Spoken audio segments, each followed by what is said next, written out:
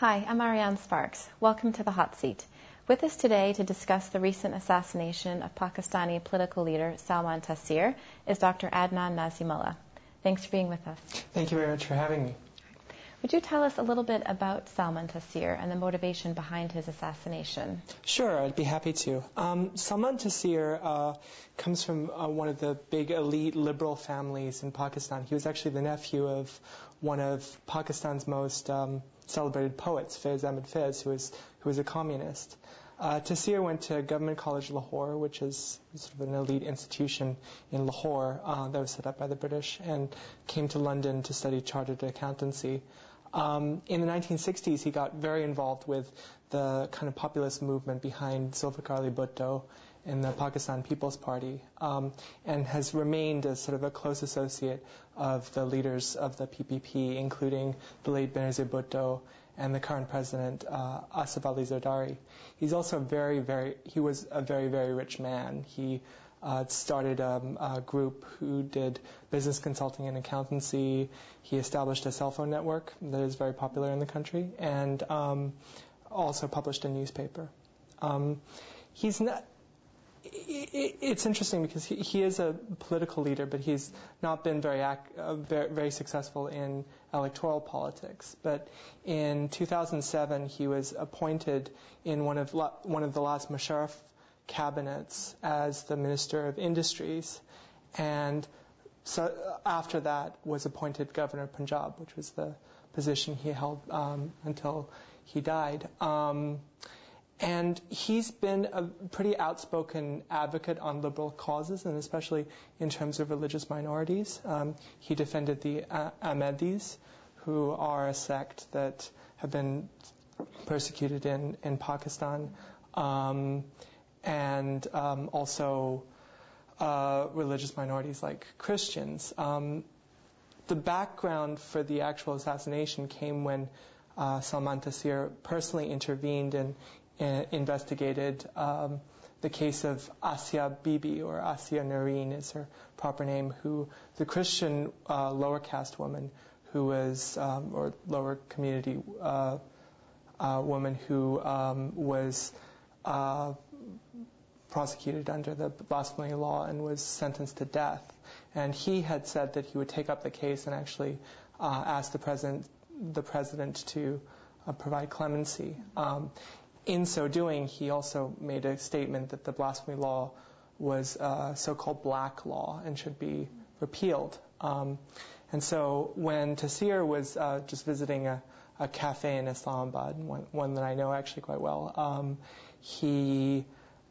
as he was leaving and entering the car, one of his bodyguards, a man by the name of Malik Mumtaz Qadri, shot him, I think, 7 times, and he died on the way to the hospital.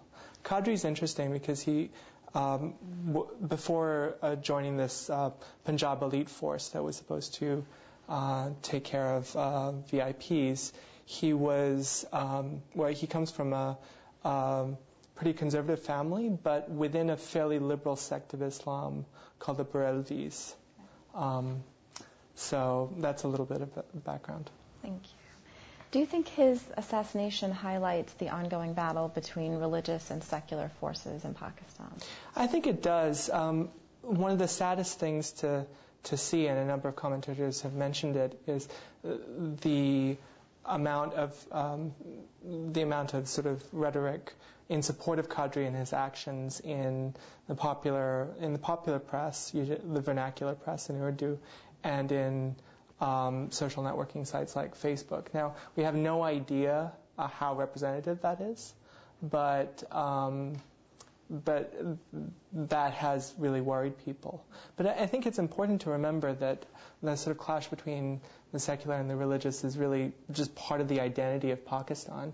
Pakistan was formed in 1947 and partitioning from India because a number of political leaders felt like a nation for Muslims will allow for Muslims to reach their full potential in terms of economic development, and not be discriminated against in a Hindu majority country.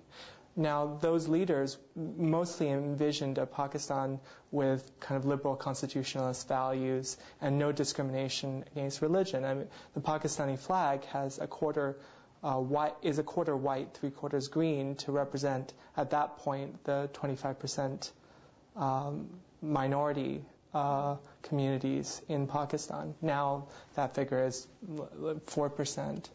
But what has happened since then is that successive non-democratic, especially military governments, have used the Orthodox Islamic leadership as a source of legitimacy. And that has especially peaked in the military regime of Zia-ul-Haq from 1979 until 1988, in which he established a number of institutions to intervene in social life and to put the Pakistani constitution and Pakistani laws in conformity with a very conservative interpretation of Islam. That included establishing the federal Sharia court, as well as a number of these laws passed by ordinance, not by parliament, including the blasphemy law. Where do you see the country moving from here? Do you think this will lead to more polarization? Unfortunately, I think it is. I mean, it's one event in a long chain of events, including sectarian violence between Sunni and Shia communities in the country, and the occupation of a library in 2007 by women seminarians, which led to a shootout in Islamabad in 2007. I think the two things that are worth paying attention to is, firstly, that the Islamic parties, the Islamist parties, are not particularly popular. In the National Assembly, the National Assembly of Pakistan, there are 340 seats.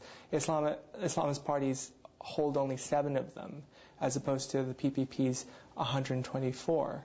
So it's a case in which Orthodox Islamist parties have been able to take control of the rhetoric around what Pakistan's about, and especially to do with the religion, without necessarily popular support.